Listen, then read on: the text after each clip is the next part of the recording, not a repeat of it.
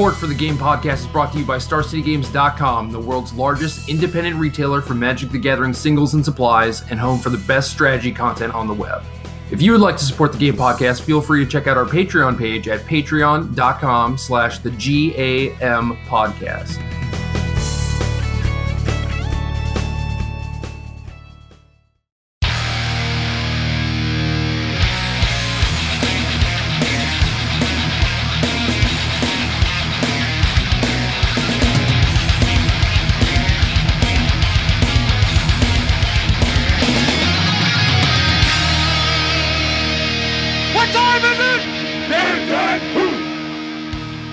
Welcome to episode 126 of the Game Podcast. I'm your host, Jerry Thompson. Here with me, as always, is Brian.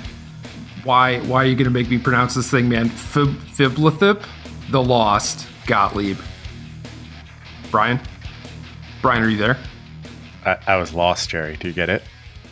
I don't get it. Okay, that's fine.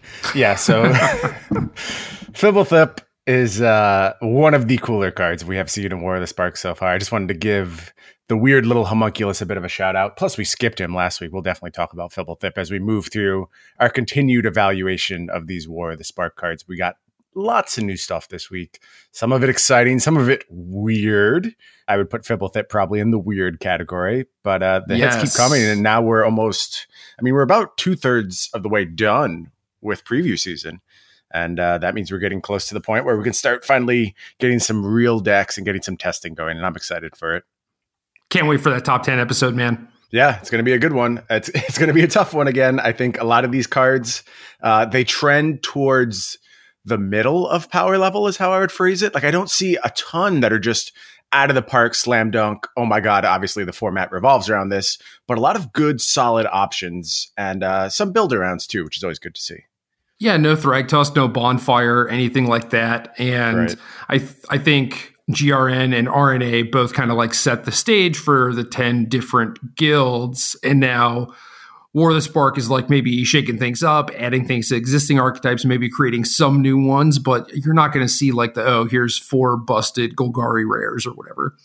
Right. Moving out of the guild context certainly plays into that. Obviously, multicolor cards can be more powerful on their face. They just make you work a little bit for the mana. So that's going to tone things down a little bit. But I don't want to make it sound like I'm not into the set. It's just very different, very interesting. And also, let's keep in mind, very difficult to evaluate because we are dealing with the hardest class of cards to evaluate in all of Magic, of course, Planeswalkers. Yeah, so I think this preview season is just slated to be 3 weeks because the full spoiler or whatever. I wanted to say the full preview, because I want to use preview instead of spoiler, but that doesn't really make a lot of sense. The full spoiler is going to be out, I think, next week, and then stuff will be on Arena very shortly after that. So this one's going quick. Right, and obviously we have that Mythic Championship coming up. That's kind of a pre-release. It'll be very early release of War of the Spark as far as limited goes, and obviously not even legal when it comes to the modern format. The constructed format you're going to play at that PT. How do you think you're going to test for the limited side of this PT? I'm probably just not going to. Okay, sounds good.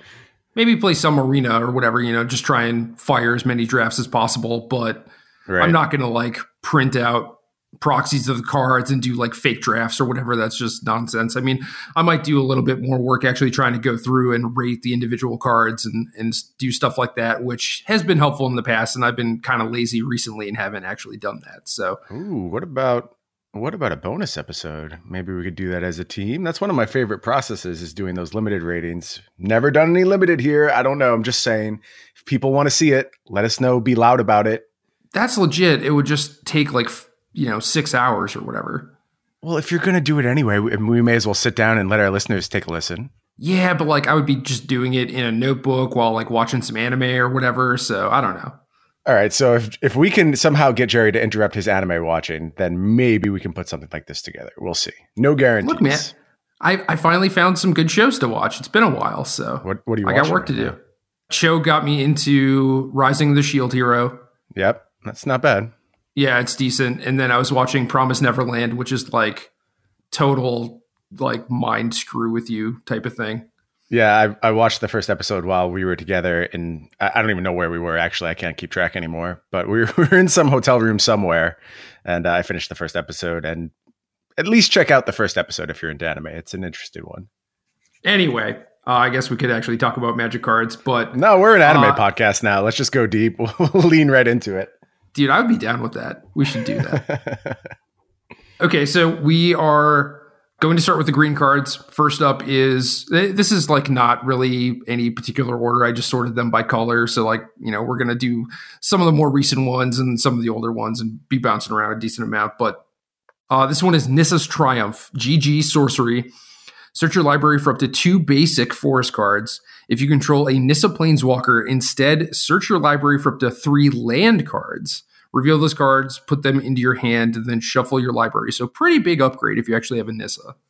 I'm with you. Like that's a real Magic card. If you can search for any 3 land cards for 2 green mana, that sounds very powerful. The problem is the front mode.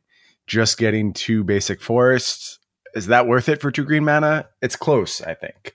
And it is a form of card advantage, certainly. And maybe you can cheat on your land counts a little bit, but you still need to hit your second mana. So I think it's a very specific deck that wants this. Like mono green mid-range-ish decks are really into this idea.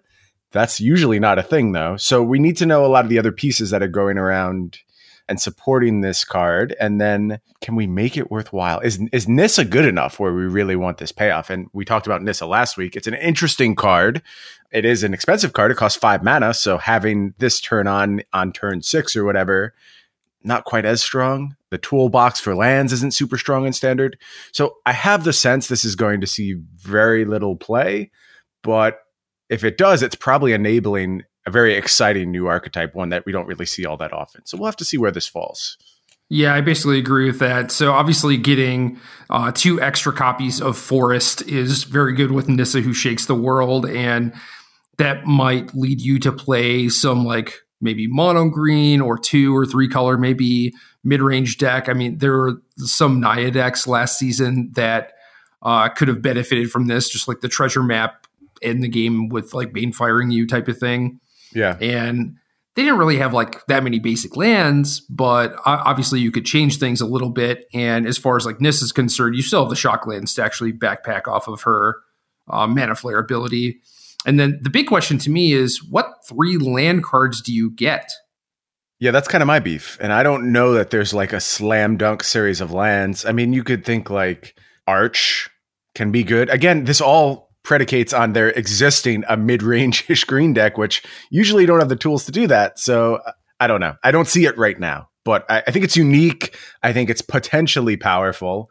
If we had a cheaper Nissa, then this gets real exciting. Unfortunately, it's not quite of the power level where it can reach back to older formats and take advantage of some 3-mana Nissas, but I'm going to keep my eye on it. We'll see. I mean, we never know when you're going to get an additional copy of a Planeswalker, right? Like these core Planeswalkers show up a lot. So future sets may have a Nissa. Although I'm still like holding out hope that this is going to be the last we see of Planeswalkers for a while. I don't know if that's going to be the case or not, but that is my wish. But there could always be a Nissa in a future set. Truth. Next up, we have Forced Landing. 1G instant. Put target creature with flying on the bottom of its owner's library.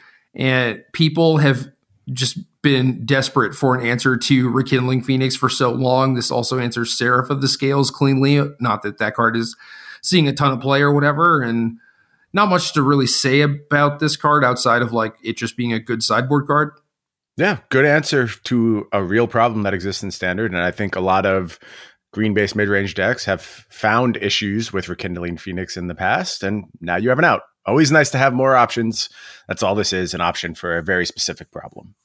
Yep. On to the red cards, we have Chandra's Triumph, 1R instant, and you're going to be hearing a lot of that. 1R instant is very common in this set. Chandra's Triumph deals 3 damage to target creature or planeswalker and opponent controls.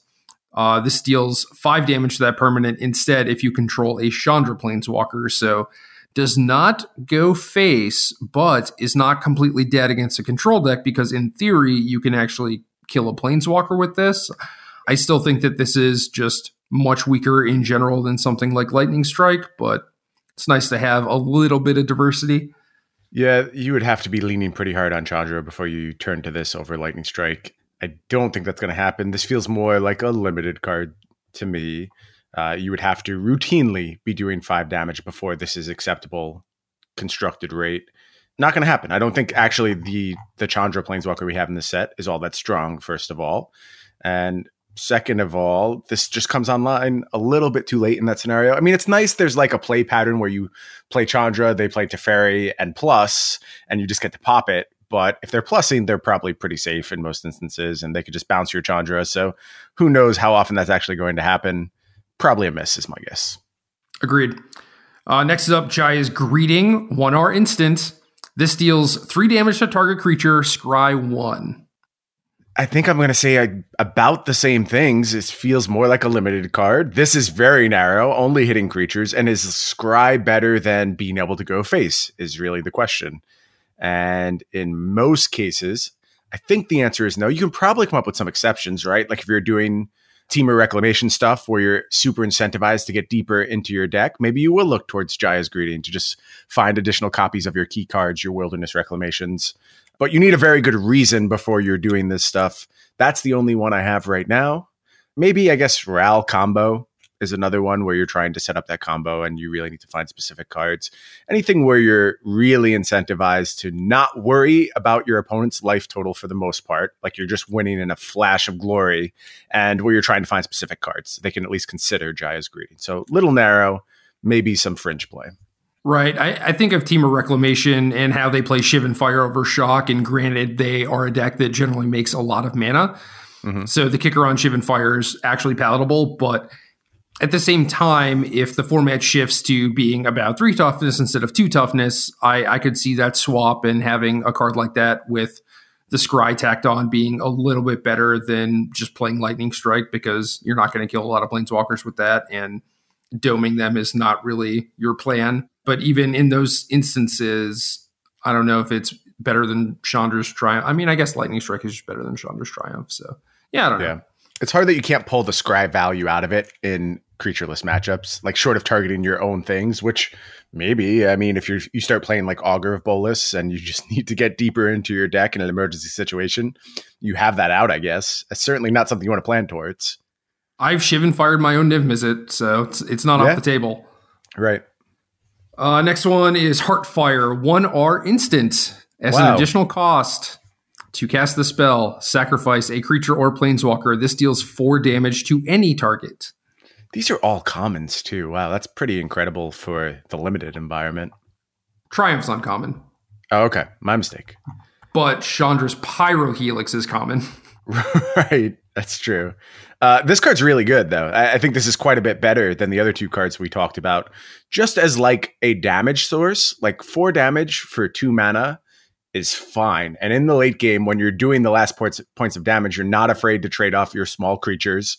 There's also like doing this in response to a removal spell, blanking Vraska's Contempt. So I think both aggressive red decks, and of course, we talked a lot last week about combo-based red decks and ones that are maybe looking to do things like Thud to sacrifice some big bodies. There's the Dread Horde creatures, Dread Horde Arcanist, and what's the other one? Marauder is the red-black one, right? Butcher, thank you. And both those cards play okay with Heartfire. Obviously, it's more a card for the Butcher, but I like having this option. I like having some redundancy if you're going to go pure combo, and I think that this is just a fine spell on its face. Yeah, it's kind of worrisome because unless you're specifically in one of those combo turns, it is not going to be as good as Lightning Strike. And I think about the current iterations of Mono Red and how they're built, and like how many Heartfires would you actually play? And it's like, I don't know, maybe 1 or 2. Like the deck is really good at kind of playing this control game against creature decks with Experimental Frenzy at the top end. And this card doesn't really help you do that whole game plan. And your plan against everything else isn't like, oh man, I'm just like 1 point short or whatever. So I don't know. You would have to be like weirdly suicidally aggressive for this card to be worth it, I think. Or just have a lot of sacrifice synergies. But even then, I think that interpretation is fair given the present state of Mono Red. But I do think we should mention that Mono Red has changed a lot. And you can make the argument that like it's just done so to spite itself, and it should have just been an Experimental Frenzy deck all the time. And You might sell me on that. That's pretty reasonable. But we have to remember that it's not always going to have access to those kind of game plans. It can take a more aggressive stance. It can do like more risk factor, light up the stage type stuff. So if it tries to go a little bit more in that direction, then I think Heartfire gets a little bit better. Heartfire is appealing to me if you decide that 4 copies of Spear Spewer is where you're supposed to be. Okay. That's a good way of looking at it.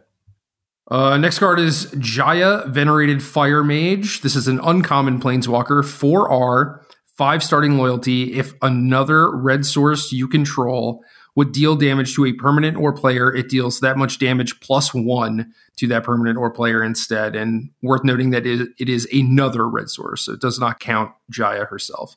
And -2, this deals 2 damage to any target. So we're looking at 4 damage just in this card for 5 mana, not the best rate, but getting some upgrades on every single other thing we may have on the battlefield. We've seen how powerful that effect can be. Obviously, Flame of Keld was the source we were getting presently in Standard.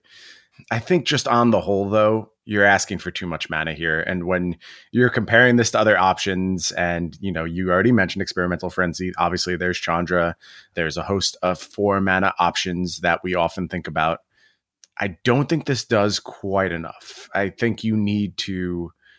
5 mana is just a ton for these red decks. They don't play that many lands. I mean, you can start talking about this in more of a control-ish strategy, a more mid-range strategy, and then it gets a few points. But then I don't think you're leveraging the passive that's present on this card.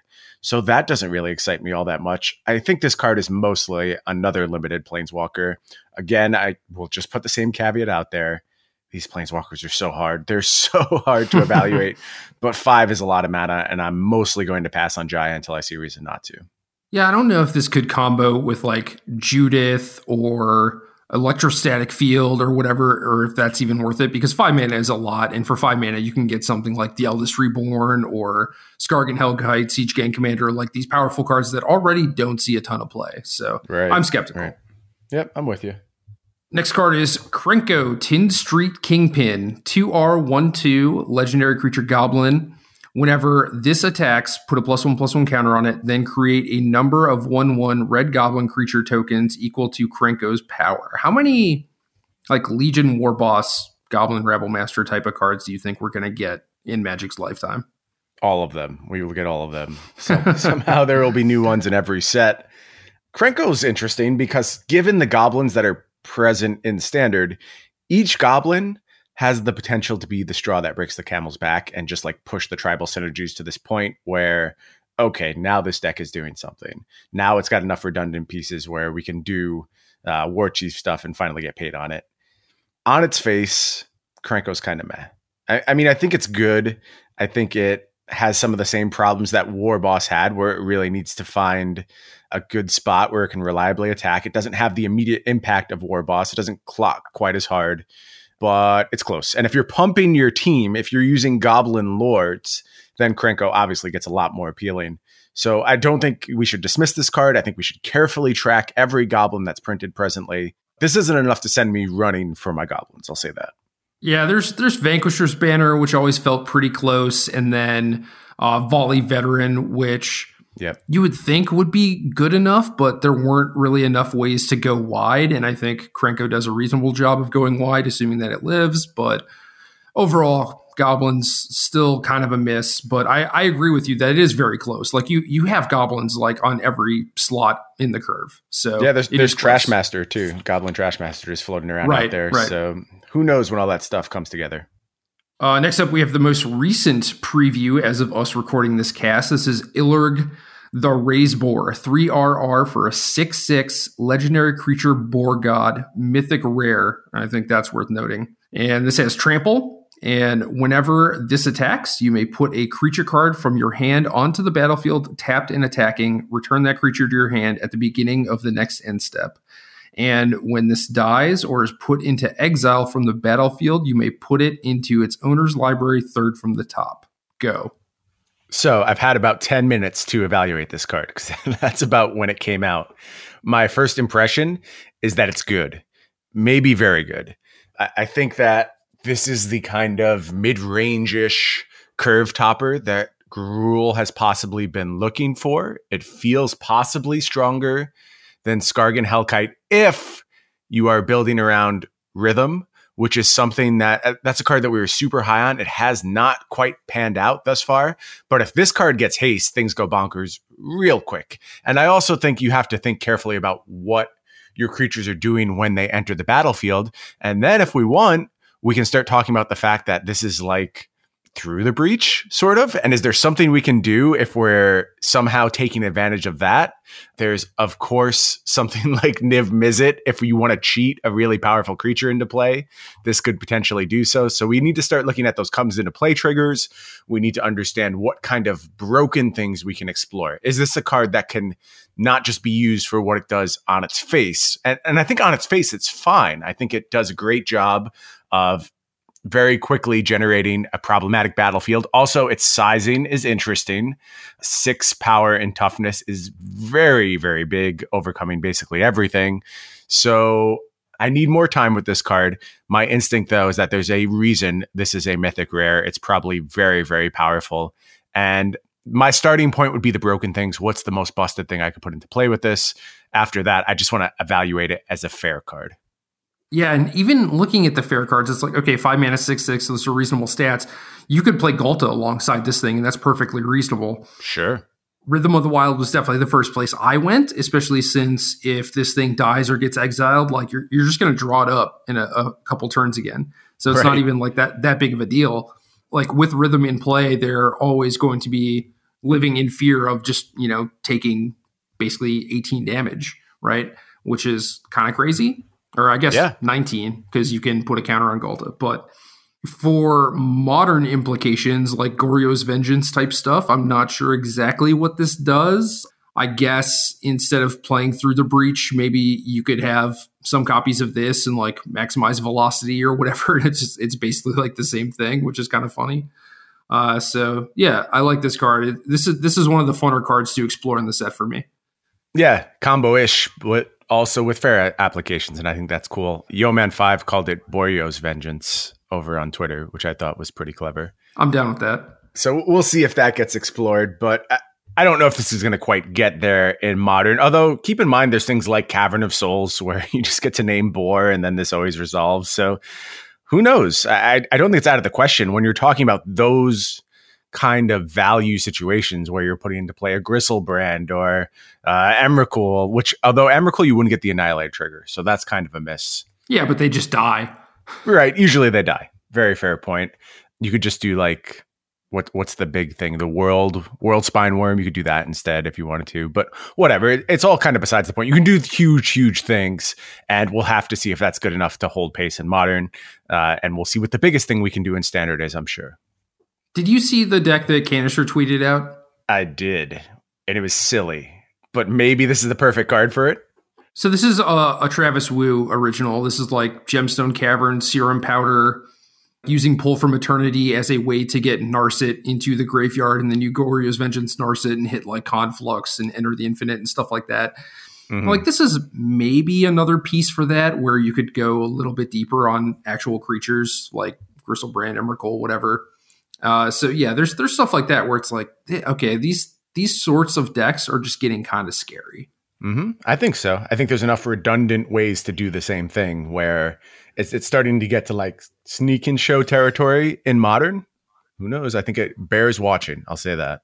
Well, I've played against some Goryo's decks in the last couple of days with Blue Red Phoenix, and I got to tell you, I would not be playing Goryo's in a field with main deck surgical extractions, but that's just me. Seems a little silly.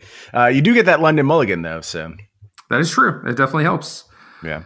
Last red card, we have Mizium Tank, 1/RR, Artifact Vehicle, 3/2, Trample, Crew 1. Whenever you cast a non-creature spell, Mizium Tank becomes an artifact creature and gets +1/+1 until end of turn. You wanted to talk about this one. Why? Yeah, I think this card's good. So you're going to have to tell me why you think it's bad, and then I'll take it from there. Well, it's 3 mana for a do nothing. Mm-hmm. And then, granted, it is hidden from Kaya's Wrath and the like. Right. And then you have to crew it to turn it on for very minimal damage or play a non-creature spell, at which point you're attacking for 4. This is like Riddle Form and the crappy like Halcyon Glaze or whatever from Ravnica. Granted, that one was creatures or whatever. It just reminds me of those cards where if this card actually gave you some sort of value, like if this was a Smuggler's Copter type of thing, then I'd be more about it. But as is, even just like as a damage output thing, this doesn't strike me as particularly good. Well, the +1/+1 stack. So if you're doing cantripy stuff or cycling through your deck very quickly, obviously this gets much bigger. It just has prowess. Yeah, I like its resiliency to wrath effects. I think that's meaningful. I like that it has virtual haste in those situations where you top deck, whatever dork off the top and you just have a beat or you just play a burn spell. And now like you're in this situation where you've been wrathed, right? And you should have nothing, but instead you have a Mizzium Tank sitting there. You lightning strike your opponent and they're taking 7 in a situation where they should have some comfort going into your turn. And I think this takes away a lot of comfort. We've talked a bunch about these combo-ish decks. I don't know if this is part of the equation there, but the trample matters a lot if you're going to be pumping your things. It's worth noting you can't just Colossus to turn this on because you can't target it until it's a creature. But I think there'll probably be enough redundant ways to get this going where this will actually be a key card for those all-in aggressive decks. Maybe it has to be a sideboard option. I mean, you say it's a do-nothing, but isn't every single vehicle kind of a do-nothing by that definition? And at least this has an alternate path to manning it up when you're just blanking on finding a creature in a few turns. I know we've all had the experience of sitting there with our vehicle on the battlefield and just not being able to turn it on. It's something that happened all the time back in like the Cultivator's Caravan days where you're like, okay, anything comes off the top of my deck and I'm just going to beat my opponent on the spot. And you just blank and blank and blank because you draw non-creature spell after non-creature spell. This alleviates some of that pain to some extent. Okay, so first of all, I never registered Cultivator's Caravan in a tournament, nor would I. Missing out. I really don't think I am, although I'm sure if you talk to Michael Majors, he would agree. But think of the vehicles that actually saw play. Like they were 2 mana, incredibly powerful, or were like the 5 mana Sky Sovereign FTK type of things. And right. As a sideboard card against Esper specifically, this seems fine, but, and I hate to be a broken record here, but I would never play this against Esper when I could just play Treasure Map. All Treasure Map all the time. Fleet Rail Cruiser is another one I would mention, which was just kind of similar to this card in a lot of ways. Immediate damage output. Obviously, you would need to go like this plus spell to get the quick damage burst. But it reminds me of that card where it's an aggressive option in matches against constructed decks. You have a dangerous love affair with Treasure Map, so you will always go to that option when you're trying to figure out these control matchups. I'm lower on Treasure Map than you are. I like having an option like this to possibly break those matches open. So the tank doesn't do the cruiser thing because it doesn't get haste, right? So you still have to wait a turn no matter what. That's fair. Okay. A little bit different in that regard. Yeah, so I mean, Cruiser as just a Lava Axe, I think was okay, but even still, people figured out that card was not very good, No, you're right. That card ultimately faded away. Yeah, we'll have to see where Mizzium Tank falls. I like its ability to get big and get big out of nowhere. And we'll see how much combo turns like that matter if these all-in aggressive decks, these kind of infect decks as I'm terming them, which is a little bit of a misnomer, but you get where I'm going with that. We'll see if those decks are real and if this is something they can leverage. Well, you should write an article about that instead of all the Buy a Box promos. No, it is my duty until the end of time to always write about a Buy a Box promo. Somehow I have solidified that role for myself. So maybe next week. I think, we try and not duplicate these cards as we cover them over on Star City. And the Dread Horde Marauder was already covered. So I can't really go down that route yet. But once we're in the stage where we're just doing deck ideas, certainly I'm going to write about that deck. Okay. So onto the black cards, we have Vizier of the Scorpion, 2B, 1/1 zombie wizard. When this enters the battlefield, amass 1 and zombie tokens you control have death touch. It's kind of a beat, right? That little clause at the end there. If it was just zombies had death touch, yeah.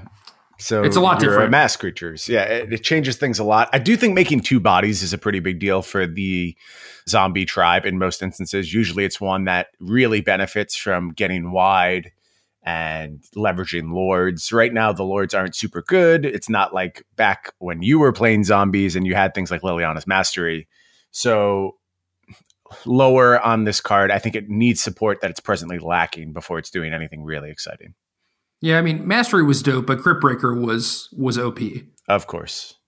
Last black card, we have Massacre Girl. 3BB, legendary creature, human assassin, 4/4, menace. When this enters the battlefield, each other creature gets -1/-1 until end of turn. Whenever a creature dies this turn, each creature other than Massacre Girl gets -1/-1 until end of turn. Defile Girl. Why don't we just call it that? Yeah. Little Hearthstone shout out. This is a cool effect. I think it's maybe a little inconsistent for constructed play, although you can think of a lot of instances this would be absolutely backbreaking. And you can think of a lot of decks it's very good against. So I see this as possibly a powerful sideboard option, a little bit of additional sweeper plus beater that you can use. I was thinking a lot about how this actually affects the Sultai decks. And I think you're going to get a lot with this in most instances against Sultai. I wonder if this is even something that you might want to deploy in the mirror. Like 5 mana is a ton, but if you're just wrathing your opponent, I mean, we talked a lot about Find Finality and how that can, or excuse me, not Find Finality, Status Statue, and how that in combination with Goblin Chain Whirler was a really, really key piece of interaction for mid-range mirrors. And that deck hasn't quite materialized, but maybe this is just the effect you're looking for. Massacre Girl, the one-sided wrath to really regain parity. I don't know. It catches my eye, but the format has to break in a certain way, and it has to have enough spots where it's good. Certainly, there has to be enough X1s around so you can get the chain going. And, if Sultai moves away from something like Llanowar Elves, then this card becomes blank very quickly. So right. But this card against the mono-white aggro decks, for example, is just bananas, right?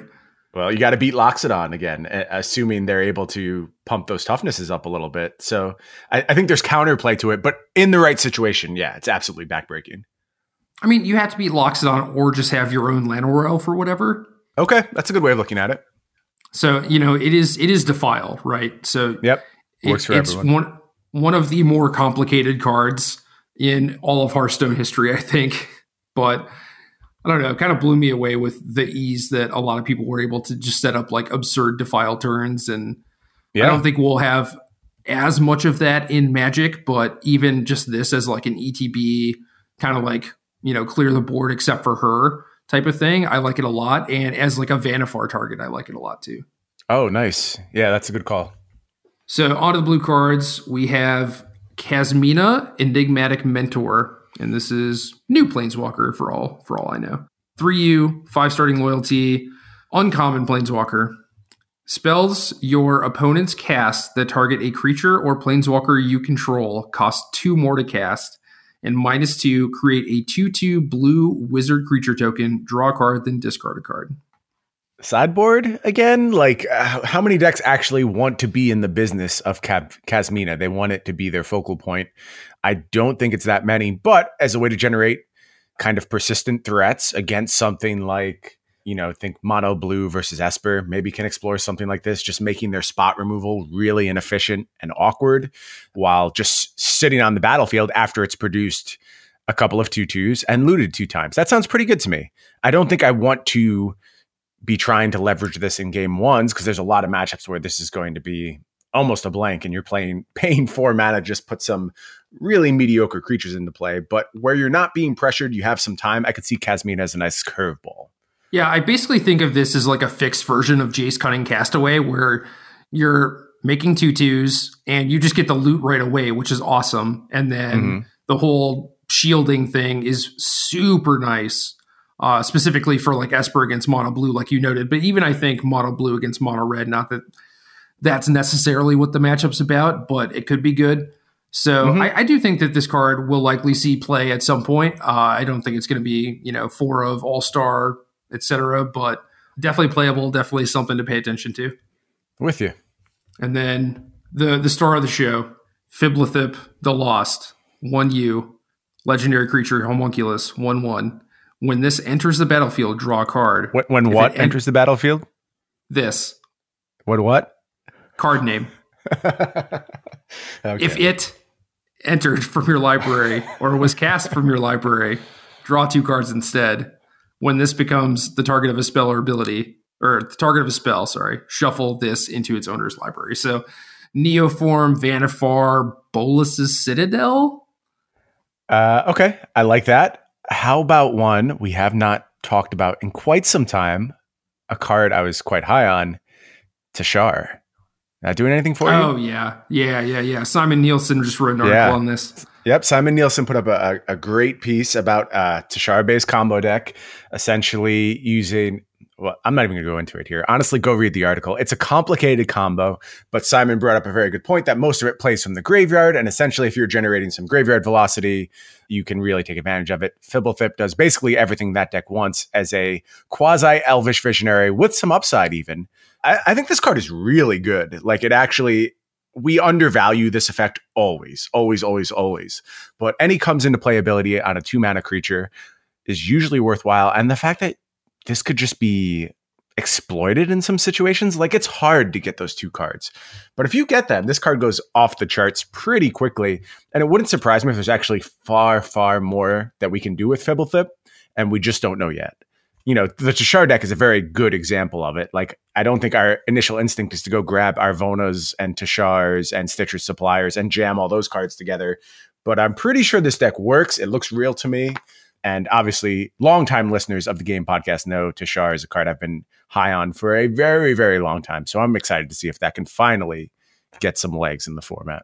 Yeah, it'll be interesting to try. I mean, I kind of feel like even though the deck has an infinite combo that you will eventually reach if the game goes on to like turn 8 or something, it's really difficult to gain traction against the aggressive decks in the format. And that was kind of what the Teshar decks were lacking before. It's what the Judith decks are lacking now. And maybe you can actually just outgrind Esper. I'm not sure, but it'll be interesting.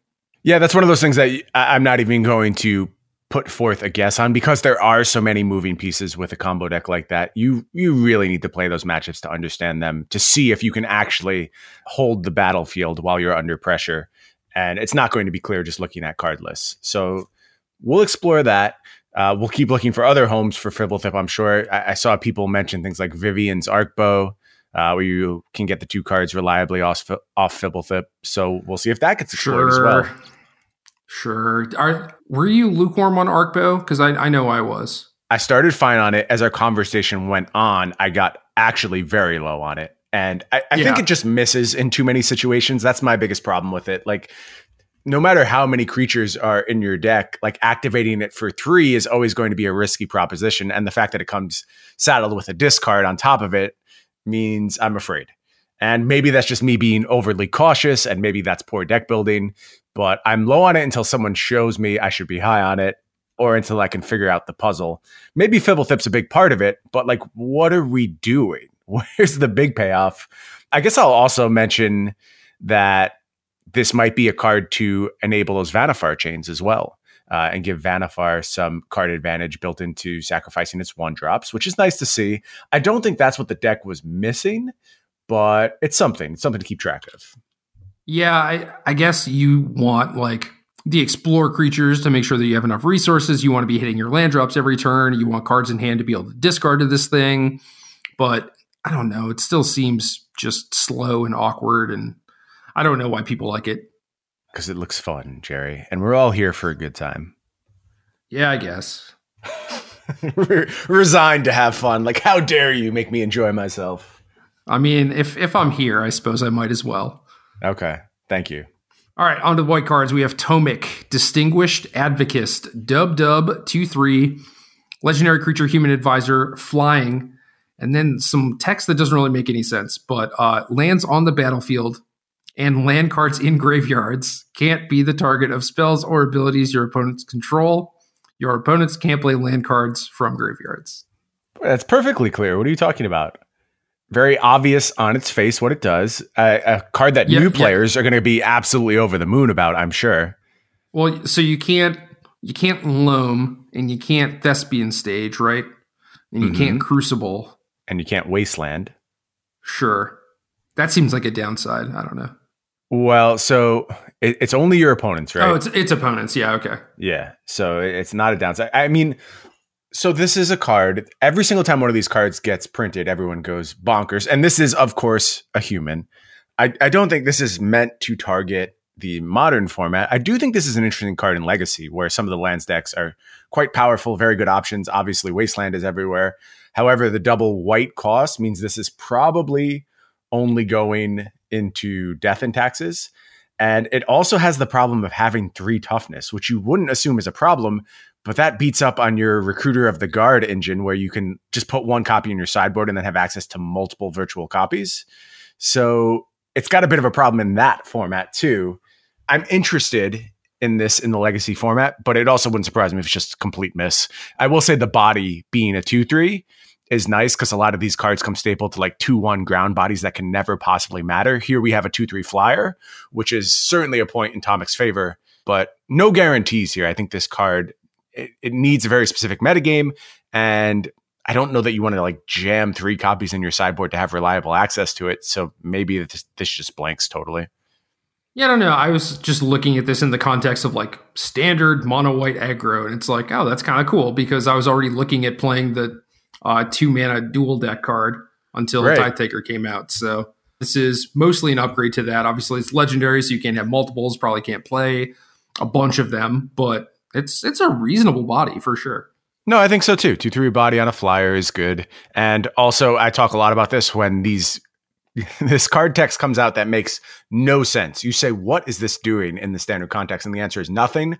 I'm always like, well, maybe something's coming in the future. And we'll have to keep an eye on Tomic if, for whatever reason, land abilities and lands coming out of the graveyard becomes a focal point of a future format. That sounds kind of like an awful format, but all right. Yeah, maybe it's Return to Torment Judgment Days. Who knows? Ooh, I'd be in for that. There you go. I sold you in just a few lines. Yeah, Threshold, let's go. Threshold, you only get 17 playables per draft, and all your cards are just awful. Everyone's favorite format. Yeah. So last white card is single combat, 3 dub sorcery. Each player chooses a creature or planeswalker they control, then sacrifices the rest. Players can't cast creature or planeswalker spells until the end of your next turn. What are we doing with this, Jerry? Dude, I mean, that's a powerful effect. I can't tell you. I can't tell you where we're trying to do it. I mean, like, leveraging that window seems very important.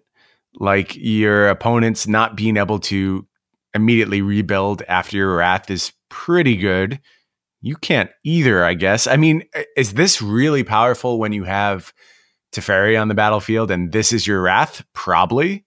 But in general, if you have a Teferi on the battlefield and get to Wrath, you don't care that it has this additional clause on it. Like, you're just in a very good spot anyway.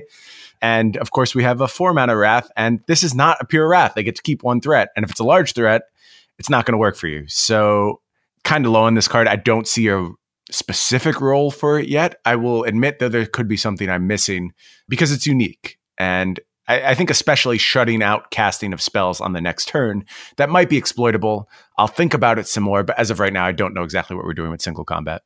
So what if you have a planeswalker like Teferi, or I want to think of like a 4-mana example, like something that makes a token or whatever. Mm-hmm. You cast single combat, you keep your planeswalker, they keep a creature. You make a token to block, or like Teferi minus on their thing. They basically can't cast stuff on their next turn, like nothing that's going to like rebuild their board position and put pressure on you, whatever. And then you get to untap with counter magic open. So like they get the first window to actually rebuild, but presumably you're just going to have your mana open to be able to answer what they do. So I could see situations like that. And if there's a matchup where like, you know, you have your 4 Teferi, 1 Kaya deck against a deck that has 12 planeswalkers or whatever, like this is a good, just kind of like emergency button for decks like that, right? Sure. Like yeah. Super Friend style decks. Yeah. Yeah, and we're talking about like Flux Channeler, and there's like the landfall proliferate thing. Like maybe these are going to be decks. I don't know, but you have a way to answer like multiple planeswalkers at once, which could be useful. Could be. I think that the play pattern you're talking about, it's just like, it's certainly powerful, but it was already powerful. Like the play pattern of Planeswalker, my Planeswalker survives into Wrath is, I mean, that's like the dream if you're controlling a Planeswalker on your side of the battlefield. Of course. So I don't think it's a huge upgrade, but the Planeswalker thing is good. And like we said, there's some real Planeswalkers here. I talked a bit about Ignite the Beacon in my article and proposed some Super Friends lists. So I don't know if those are going to catch on or not, but certainly if they do, here's a great response. Yeah, so I was mostly happy about the second scenario where if Esper needs a way to kill a deck that has a bunch of Planeswalkers, like this is it, right? But in the scenario where even you're playing against mono white aggro or something, at least you just have a turn where they don't get to cast stuff, right? It's like you get to Wrath and Time Walk them, basically. Yeah, a little bit of a reprieve.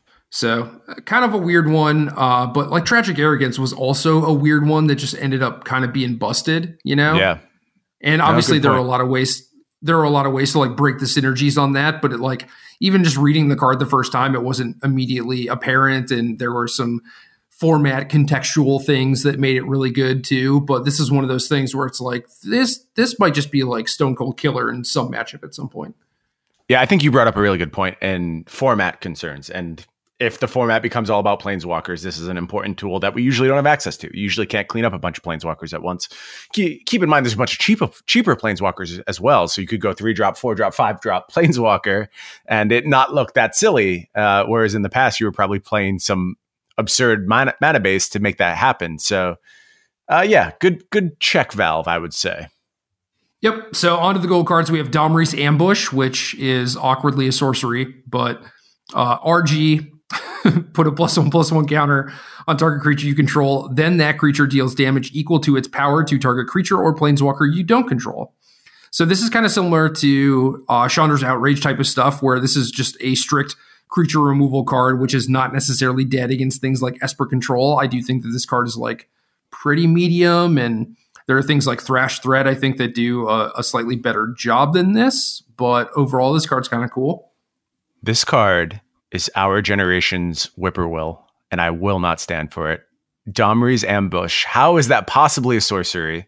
It feels like the version of a creature that clearly has wings, that does not have flying. I will play this as an instant and look like an idiot, and there's nothing I can do about it. I already know it's happening despite having this conversation, because I'm going to read the card like a big dumb idiot and be like, oh, Ambush, and try and play it on my opponent's turn, and it's not going to work out for me. I think this is a fine option to have, but I don't understand how this naming convention ever happens. So check this out, right? You have things like Kasali Ambusher, I think. Those like the 2/3 flash. Mm-hmm. So ambush on a creature makes sense for the thing to have flash. Right. But ambush on a sorcery kind of makes sense because it just like sits in your hand until you play it, and then it's like, surprise, I had a spell or whatever. I think that could be what they're going for. I don't know, man. You don't it's believe also possible. A word of what you're saying right now, and I can tell you're saying it, but you don't actually feel it in your heart. Devil's advocate. Yeah, that's what I thought. All right, Living Twister, RRG, 2/5. Just everything about this card is ridiculous. Elemental, 1R, discard a land card. This deals 2 damage to any target. G, return a tapped land you control to its owner's hand. So I just brought the hate for Domri's Ambush.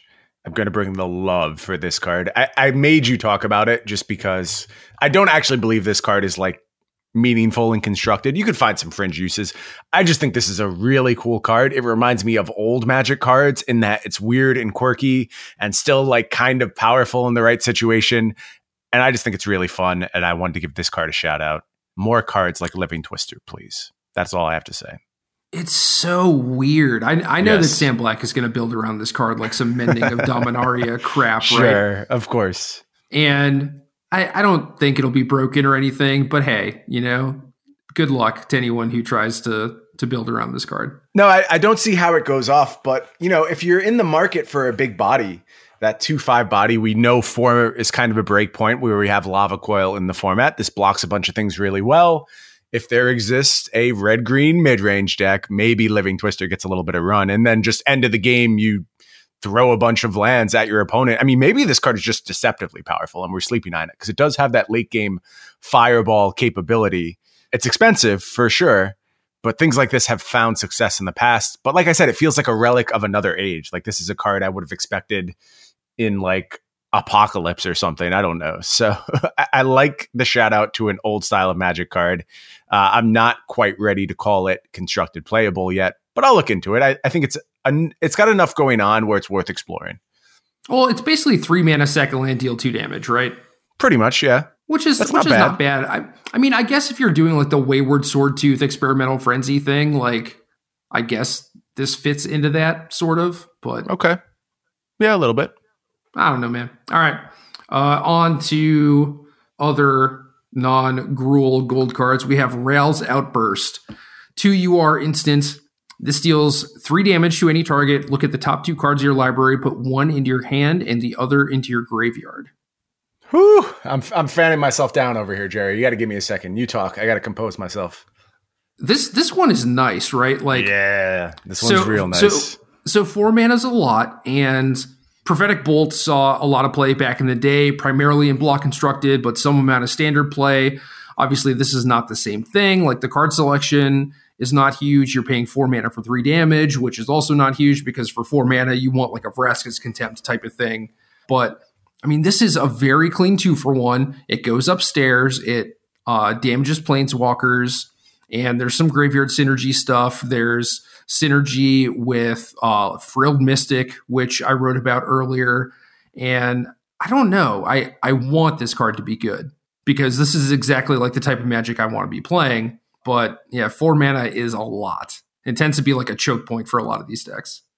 Let me introduce you to a card, which was my number 1 card from our last set. It is called Wilderness Reclamation. It ensures you always have a lot of mana, and it benefits greatly from an ability to get into your deck and look for specific things. Rael's Outburst plays perfectly with that kind of strategy, and you have to certainly build around this card. And I don't think you just jam 4 in your deck and you're like safe with that, but having this as a 1 or 2 of in these kind of decks and getting that kind of card selection while still being able to clean up a problematic threat is going to do a lot. And I love the fact that this can go towards planeswalkers as well. I think that's what really sells it in my eyes, because you get into spots where, like, Teferi, bounce your Wilderness Reclamation. Now you have another out to that, and you just have to pick off that Teferi and go grab your Wilderness Reclamation on the next turn, which is really, really cool.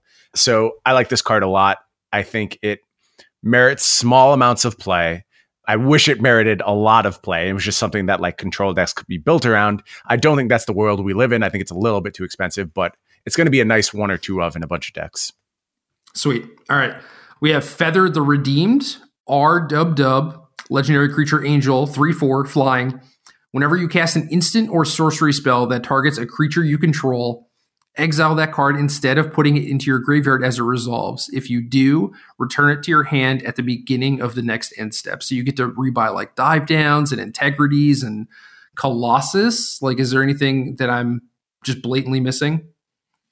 So this card has caused a buyout on Aurelia's Fury. I think this is incredibly stupid, but yes. This is kind of the state of things right now, where if you can find a silly interaction like that, a card will spike out of nowhere. So there's one thing you're missing, probably because you're a reasonable human being. So keep doing that. But yeah, the dive down interaction is really cool. Pump spells certainly going to be interesting. And just a good body here. If you're already in the market for this mana base where you're reliably casting this card, 3/4 flyer, very, very nice stats. And I don't think you want to work too hard for Feather. You just want it to kind of work into things you already have going on. Maybe Naya with Collision Colossus really gets a lot of mileage out of this. We'll have to see. Tough mana base there. But I think this is just a good card on rate. I think if you're working really hard to exploit it, you're probably not doing the right thing. You're just supposed to play a 3/4 flyer that's already pretty good and find a couple cards you're happy targeting Feather with and call it a day. Yeah, a lot of competition at the 3 mana slot, at least right now for Boros, because you have things like Tajik and History of Benalia. And the mana for Naya I don't think is that bad, but it would be easier if this was like Woolly Thoktar instead of R-Dub-Dub, right? Sure. Because you have like Flower Flourish and stuff like that can actually help fix your mana and whatever. I don't know. I think this card is reasonable. Probably will not see play, but it's got cool. A little bit of that feel to it, right? Like a cool card that has all the numbers, but just doesn't quite do enough and is competing against some really good stuff. So yeah, I could see it missing. It's a 3 mana creature that doesn't give you any immediate value. Mm-hmm. And historically hard sell. Yeah, that generally fails my litmus test for me. Other Boros card, we have Solar Blaze, 2 dub, sorcery. Each creature deals damage to itself equal to its power, and I think this is a pretty reasonable sideboard card for any sort of Boros-y deck. Yeah, maybe this is just the Wrath effect they've been looking for. Having it at 4 mana is a pretty big deal. Usually, if you're in the market for this, though, I think Deafening Clarion is going to be better. Like, it's a mana cheaper. It'll mostly clear up what you're trying to clear up. That's not always true. You can think of some circumstances where you're better off going with Solar Blaze. Obviously, against like big green decks and Steel Leaf Champion decks, you'll be incentivized to go in this direction if you can't just overcome them on the battlefield, which is obviously most Boros decks' preference. Sometimes that's not realistic, though, and it'll be good to have Solar Blaze as a sideboard option in those cases. Yep. On to Simic, we have Neoform. GU sorcery as an additional cost to cast the spell, sacrifice a creature. Search your library for a creature card with CMC equal to 1 plus the sacrificed creature's converted mana cost. Put that card onto the battlefield with an additional +1/+1 counter on it, then shuffle your library. Notably, does not exile. The additional cost of sacking the creature means that it's very bad against counter spells, but overall, I think this is a cool toy for people to play with. Yeah, kind of a mini Eldritch Evolution, and I think that this is potentially modern playable in all the same decks you're doing Eldritch Evolution stuff, trying to get those combos set up very quickly. This could function as additional copies of Vannifar. We keep seeing Vannifar decks attempted, and the problem is if you don't have Vannifar, you just have a bunch of weirdo creatures that aren't really doing anything. This leans into kind of making sure you always have access to that card, which is a nice little consistency boost. This is a powerful effect. We've seen this a bunch before. We know this tutoring ability is generally very good, and you're getting a little buff on your creature as well. So this needs to pick its spots. It needs to pick its decks very carefully. But if you can find the right home for it, I am convinced this is certainly constructed playable, probably modern playable as well. Yep. Next up, we have Merfolk Skydiver. GU 1/1 creature, Merfolk mutant, flying. When this enters the battlefield, put a +1/+1 counter on target creature you control, and you can pay 3 GU to proliferate. Merfolk confirmed tier 1. This is all it needed. It's got Skydiver now. Good game. Pack it in. No, but this is a fine card for that deck, and the proliferating thing kind of fits with what it does. Putting the +1/+1 counter on your Benthic Biomancer is nice.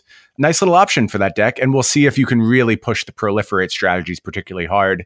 A mana sink, not something that deck is going to be sad to have access to. So while I think that deck is squarely in the tier 2.5 range as it sits right now, it only needs a little boost here or there, and maybe Merfolk Skydiver is just the mana engine it's been looking for all this time.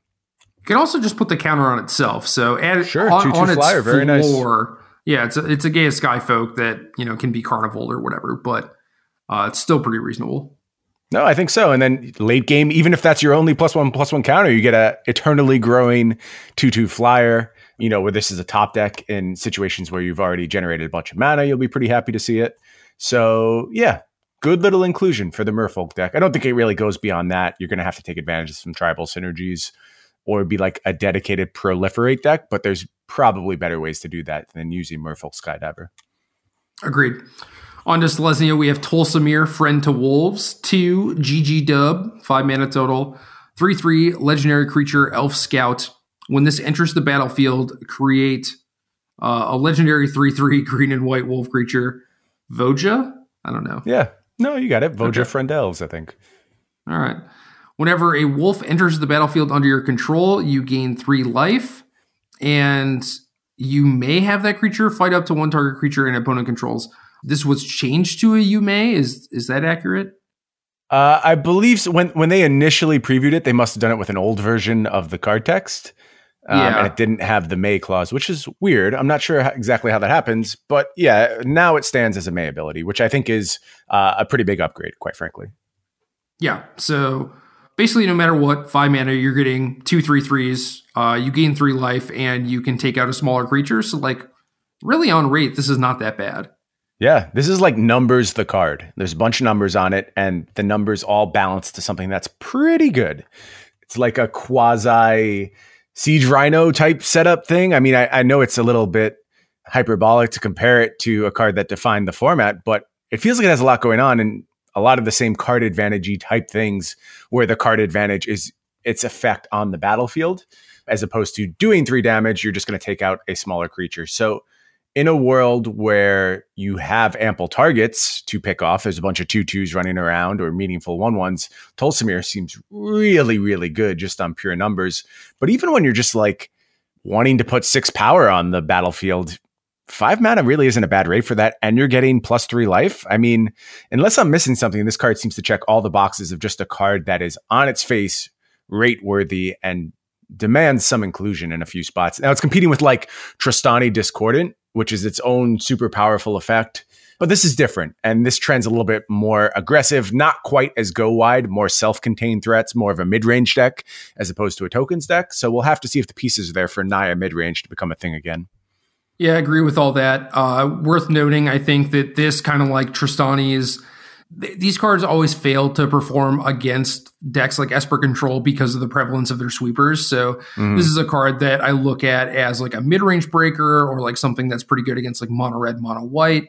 Obviously pretty bad against like mono blue just because it's a 5-mana sorcery. And like you mentioned with Trostani, there's a lot of competition, and Vivian Reed is just another one, Lyra Dawnbringer. Right. There's so many. There's just a ton of stuff. And I actually like that. I think it's cool that we have a lot of options now. Like they're just giving us a bunch of playable cards and they're just like, you figure it out. Right. Because what that contributes to is churn. And churn is the best friend of any good standard format. It means that some weeks Trostani will be absolutely correct. Some weeks Lyra will be correct. And some weeks Tolsimir will be correct. And the way you get an edge going into a tournament is identify which of those weeks you're presently sitting in. It really rewards careful study of the metagame and knowing exactly which option you're supposed to use on a given week. And I like that. I like that a lot. Yeah. Or just ask Nick Prince. Sure. Why not? He knows which green-white cards to play on any given week. He'll let you know. Yep. On the Golgari, we have Death Sprout. 1 BBG instant. Destroy target creature. Search your library for a basic land card. Put it on the battlefield tapped. Then shuffle your library. I mean, this is nice. You're never going to hear me talk bad about this card. I don't know that it solves any problems that any deck was having. I don't know that Sultai sees this as an upgrade for what it's presently doing. Like, obviously, it benefits from more mana with Hydroid Krasis present.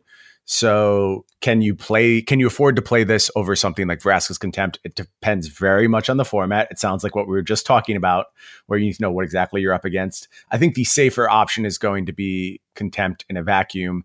And I think in a lot of spots, you'll get punished pretty hard for waiting for your creature removal to come online on turn 4. So I don't know that Death Sprout's going to be a widespread inclusion. I think the idea of something like Sultai Reclamation makes this card pretty exciting, where you're simultaneously ramping and answering threats, trying to build to your Nexus of Fate turns. I really like that idea, but I don't know if that's a real deck, and I don't know if that's something we need to be exploring. Time will tell. And this is a cool card, 100%. The art's amazing. I love that it exists. I just don't know where it slots right now. Maybe you're supposed to just build around it. Who knows? Yeah, this strikes me as more of like the creatureless mid-range deck, or, creature light. I don't know if you want to count Hydroid Krasis as a creature or not, because that's like the obvious payoff card for stuff like this. Right. Again, like treasure map type of stuff. But this seems like the type of card that would have been good in like the Hour of Promise decks from a couple seasons ago. Oh yeah, for sure. Last gold card, we have Storev Devkaren Lich. Probably butchered it. 1 BBG, 5/4 legendary creature, zombie elf wizard, trample. Whenever this deals combat damage to a player or planeswalker, return to your hand target creature or planeswalker card in your graveyard that wasn't put there this combat. God, that's wordy. A lot of words. A lot of interesting words. Good size body. 5/4 trample for 4 mana sounds pretty good to me.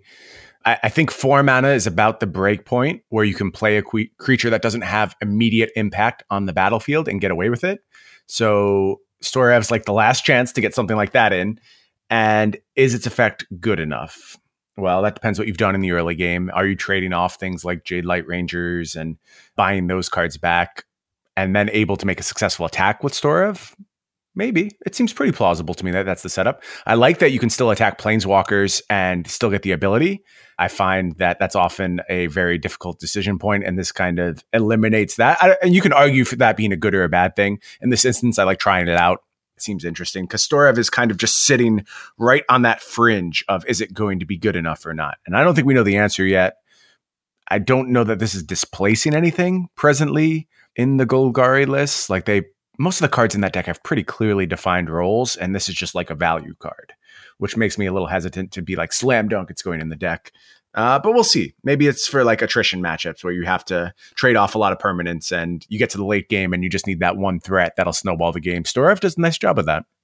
It does absolutely snowball, but even comparing this to like Golgari Finebroker or whatever, it's just like I'm not sure that this is any amount better than that card that already exists and that people aren't playing. Well, I think like situations where you're trying to present a faster clock, this obviously gets a nod, or situations where you're like relying on a single threat and then protecting that threat to win the game. So setups where you have things like maybe Thought Erasure in your deck or extra copies of Disruption, or, you know, maybe you're a blue deck with access to negate and you're using that to protect your creature. If you're confident that Storave is going to remain on the battlefield, then it seems like an upgrade. But default, I agree with your perception that getting the comes into play trigger worth a lot. Busted limited card. That's about it. Oh, yeah. Yeah, I don't want to play against this one ever. On to the hybrids. We have some kind of sweet planeswalkers. First up, we have Dovin, Hand of Control, 2H, where H is either a white or blue mana. Legendary Planeswalker Dovin, 5 starting loyalty. Artifact, instant, and sorcery spells your opponents cast cost 1 more to cast, and -1 until your next turn. Prevent all damage that would be dealt to and dealt by target permanent and opponent controls. What am I doing with this card? I don't understand. I mean, the two clauses seem very discordant to me. I can think of one set of matchups where the first is going to matter a lot, and it's certainly not matchups where the -1 is going to matter. So that's weird to me. Is this like a turbo fog card? Are we supposed to be playing it there and just negating a single big threat for a bunch of turns and gaining some theoretical life with Dovin's presence on the battlefield? I really don't know what this card is designed to accomplish. I want to explore it. It seems powerful enough. Like in a world where an opponent is leaning on basically one big single threat, and you can just minus it for 5 turns. I mean, this is basically a removal spell with upside where they're getting valued at the same time. So we'll have to see if that's a real thing that matters in this format or not. I can't even give you, if you were asking me to rate this card, it could be anywhere from like 3 out of 10 to a solid 7. I honestly have no idea. I think Dovin is not great, but the one matchup that I could see it actually doing work is against Mono Blue, where you are taxing their instance, which I think is a pretty reasonable deal. And then the minus handles like a thing with Curious Obsession on it for at least a little bit. But even then, it's just like you could do so much better with 3 mana, I think. Probably not living for all that long in that matchup either, where they have a lot of bodies and tend to go a little bit wider. Yeah, right. It's a weird card for sure. Maybe it's just designed to fuel limited control decks. We'll have to see. Yeah, I don't know. Next up, we have Izzet, Saheeli, Sublime Artificer, 1HH, Legendary Planeswalker Saheeli, 5 starting loyalty. Whenever you cast a non-creature spell, create a 1/1 colorless servo artifact creature token. And -2, target artifact you control becomes a copy of another target artifact or creature you control until end of turn, except it's an artifact in addition to its other types. This is what I'm talking about. So you're going to have to clue me in why. People seem very high on this card. I think it's interesting. I think it's fine, but I'm seeing talk of this being played in like Legacy. Are you that on board with Saheeli right now? No.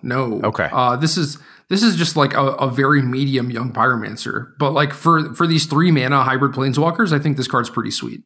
So where do you see the slotting? What style of deck are you looking to deploy Saheeli in? I don't know. We build new decks, man. This also works with just any non-creature, right? So it's fine with artifacts. So if you want to do like a Sai, Saheeli, maybe Tezzeret type of thing, like this is a card that potentially slots into that deck. Okay, that's a good look. And I wrote about Tezzeret decks over on Star City today. And there I used an infinite loop relying on a creature, unfortunately, in Guardians of Corleos. So no effect there. But maybe there's some other setups you could do with Tezzeret where you can use Saheeli as opposed to Sai. And that might be a little bit better. Planeswalker is historically a harder thing to attack than a creature. So we'll have to explore what we can accomplish there for sure. Yeah, just an interesting card, though. I mean, as far as like a Murmuring Mystic or Young Pyromancer type of thing, it's certainly less good because it can just get attacked. But I don't know. I think that Saheeli's effect is powerful, and even if you're just like bringing that in out of the sideboard of Drakes against Esper or whatever, I think it's pretty strong. Okay, yeah, that's an interesting application. Looking for this Nahiri. All right, so we have Nahiri, Storm of Stone, 2HH, where H is red or white mana. Legendary Planeswalker Nahiri, 6 starting loyalty. As long as it's your turn, creatures you control have first strike, and equip abilities you activate cost 1 less to activate. I don't see a lot of equipment in this set. No, there does not exist a lot of equipment. The only thing I think this does, I think this is actually a pretty bad card. The only thing I think this does is possibly enable some combos where you reduce an equip cost down to 0, and then you can what's the champions card that has the 0 equip cost? And you would use it in conjunction with Sure. So there's stupid combos based on targeting something with a piece of equipment over and over. Nahiri is another potential way to get to those combos, but I don't know, man. That seems like a lot of reaching. And on the whole, this, again, feels like a limited removal spell. And I don't know how often those equip abilities are really going to get reduced. That's just not a big part of Standard presently. So odd card, to be sure. Yeah, so the last part is -X. This deals X damage to target tap creature. So maybe you get to take out a big thing, potentially, and then creatures you control have first strike on your turn, which is kind of cool, but pretty unlikely that you get to snipe 2 things with this because of the tapped clause. So yeah, just a weird card, but really not that bad for just a 4-mana removal spell. I'm going to stop you for a second. Jonathan just messaged me and said, if you haven't recorded yet, you can get ahead of the swaths of MTG players complaining about every PT competitor getting their opponent's deck list. They just announced that they're going to give deck lists before each match. Oh, yeah. I think we got an email. There's been overwhelming positive feedback on live coverage of Magic tournaments that use decklist overlay like the one produced by Cardboard Live. Based on this feedback, we'll be adding a Cardboard Live extension for our Twitch coverage of the Mythic Championship in London, so viewers can see the modern decklist of players playing on camera. After speaking to a number of players, we have decided that all players, not just feature match players, will have access to their opponent's modern decklist before playing each round. As a result, the following will be true for modern deck lists at MC London. Starting with round 5, the second round of modern, each player will have a copy of their own deck list. It will have complete information for the main deck. For sideboards, it will only list the name of cards, no quantities. Prior to each match, players will exchange deck lists and have 1 minute to review the opponent's deck list. No notes may be made during this review. You may not use an electronic device to take photo. After 1 minute is complete, deck lists handed back to their owners. So I kind of hate this. Basically, they've done a lot of things, just like organized play in general, to deter scouting for Pro Tours. And, the reason for that is not really applicable here because it was like the people who had like these networks of teams with 20 people would just know who their random like PTQ winner opponent was playing. And like what deck they're playing and everything. And that person would basically like not know. So it created like this unfair advantage. And now basically everyone knows. And to stop the scouting stuff, I don't know, it just seemed like it created like a more level playing field where you sat down to play someone and you didn't know what deck they were playing, and that made the tournament kind of like fun and exciting, right? It's like, especially with this London Mulligan stuff, and like when I was testing Blue Red Phoenix, I came into these situations a lot where I would have like a surgical in my opener after I mulled to 6 or whatever, and it's like, do I bottom or top it? And it's like, that's like a reasonable decision. Now that's just kind of like out the window. Like you don't have a choice, basically. Like, whether or not you're supposed to keep like this really weird narrow card or whatever, even if it's like, do I keep a lightning bolt and my opponent ends up playing like some creatureless deck or whatever? So I don't know. I think that this is a drastic change towards how the tournament is actually going to feel and play out. And it is a big change. And they already basically have like 2 big changes with like a pre-release for the limited portion and the new London Mulligan rule for modern. And I think that, the Mulligan rule is like this whole other thing, which could just be crazy and very, very bad for the format, but we'll see. So I don't know. It just seems like they're making a lot of changes. It's introducing too many variables, I think. At the end of the Pro Tour, I don't think they're going to know like what worked and what didn't. As far as like, trying to assist coverage and making that better for people, like, yeah, I agree with that. Like that should just be a thing that happens, but I don't know. Maybe it should be an opt-in thing for like, hey, do you want to get a feature match to rep your sponsors and team and brand and everything like that? Like, if so, we're going to post at least like your main deck on the coverage thing, And I think that is a thing that most people would just opt into, especially if you're on a bigger team, like your likely going to get scouted at some point, you know? I agree with you on the noise. I think like it's very clear that there's a lot of things changing, and I would prefer if we're able to analyze them on a 1-for-1 basis. But at the same time, I keep having this crisis because obviously I'm intimately involved with the coverage of Paper Magic, and I keep asking myself, why? Like, why is this going to continue to exist? What is better about paper than arena coverage? And a lot of it is the existence of older formats. Modern, Legacy, obviously going to have to play a huge role in the existence of televised Paper Magic going forward, but there also has to be some catch up played.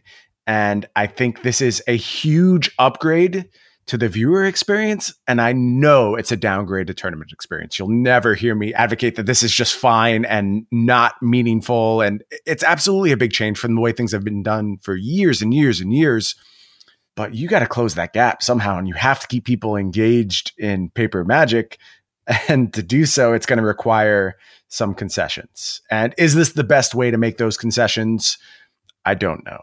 But we're trying, and we're trying to keep Paper Magic in line and trying to get some of those things that worked really well at the Mythic Invitational weaved into Paper Magic coverage. So I feel for the competitors. If I was participating in this tournament, maybe my stance would be totally different. Who knows? But as it stands right now, I am happy they're attempting something, and we'll see how it works out. I'm willing to give them a lot more rope presently in Paper Magic because they have shown a capability to deliver with their digital initiatives. And maybe now that's the spark they needed to translate some of the things that work in that environment, in that venue, and apply them to the paper game to ensure that paper stays an important part of Magic going forward. Yeah, but they could do that with only the feature matches, right? Because you already had those situations where it's like, hey, we want to record some deck techs. Like, is it okay if, you know, we publish this on Friday when the tournament's still happening, or like early Saturday when the tournament's still happening? And you will find plenty of people with cool decks who will opt into that. And I think you'll find plenty of people who are willing to have their deck list posted just to be able to participate in a feature match when they're doing well, you know? And obviously you're right. But you lose some of the tournament story if you do that, right? Like if the top players in the tournament all opt out, like that's a big part of covering the tournament effectively, is saying who's winning and losing. And if you never see the person sitting in first place because they say, I don't want to participate and give my deck list out, I think that's a huge loss. Yeah, that's fair. I mean, I guess they could even, I mean, so right now they're saying everyone has to show their deck list, right? They could say, if we call you for a feature match, we are going to post your deck list, and you can't really opt out of the feature match or whatever. And I think that that's like kind of reasonable. Obviously, it puts those people at sort of an unfair advantage, but it does kind of even out because there's, you know, X amount of other people getting feature matches too. And if you're getting a feature match, it probably means that you're doing pretty well. And let's be real. Like it's modern, right? Like, right. It's not like your deck is not going to be like anything fancy or whatever. Showing the sideboards is kind of nonsense. So I understand why they would show you just like the cards, but then that creates like this weird, stupid sub game where it's like, yeah, I'm going to play one Blood Moon in my sideboard and hope that you board like I have 3 or whatever.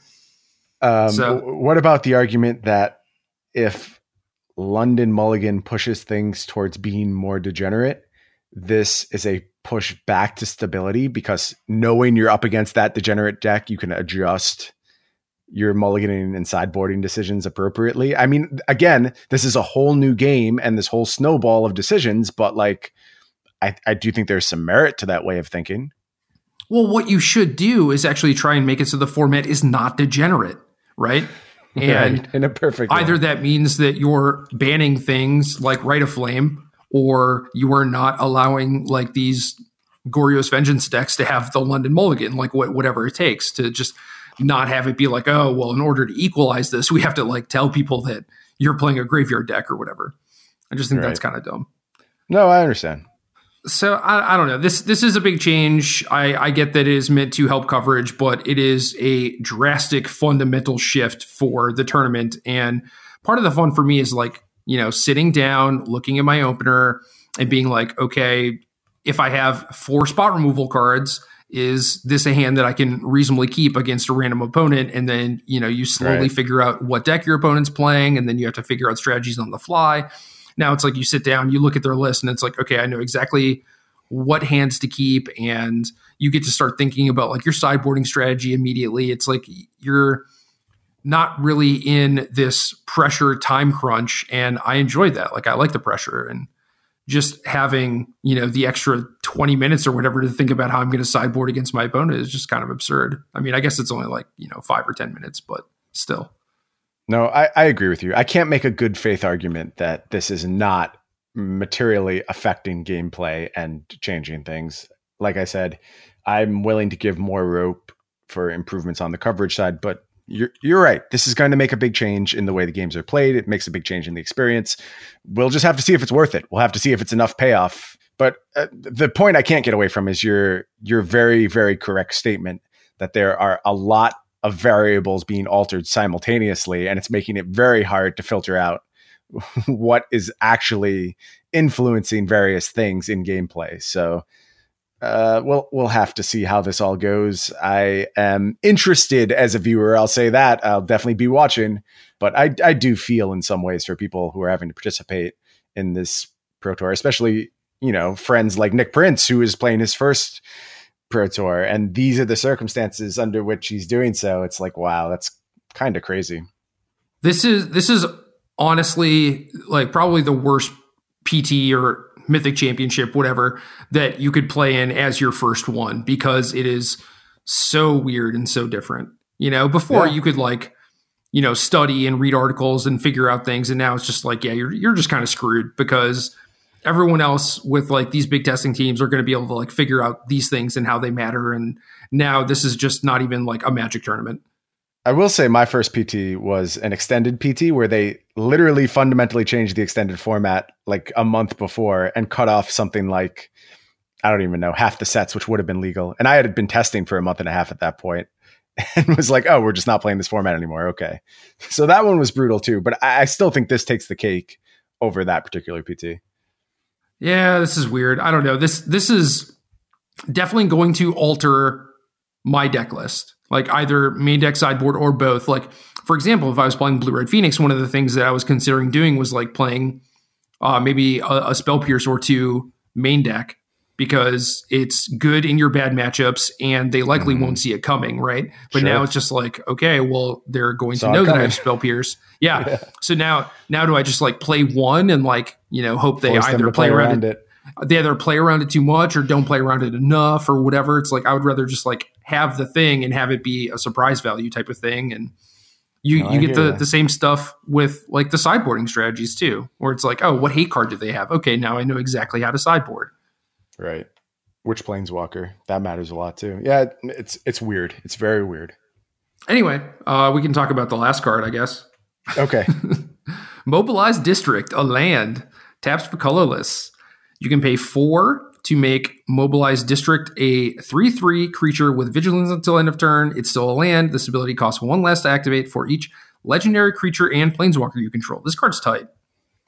Yeah, this is cool. Obviously, I love creature lands. I think they are an interesting part of the format. Usually they lead to a lot of interesting decisions.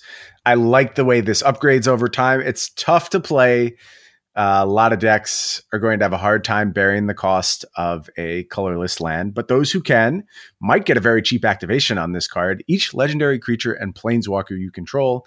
That's a little strange. I don't know. Why not just shout out like legendary cards? That seems a little bit cleaner, but ultimately it's whatever.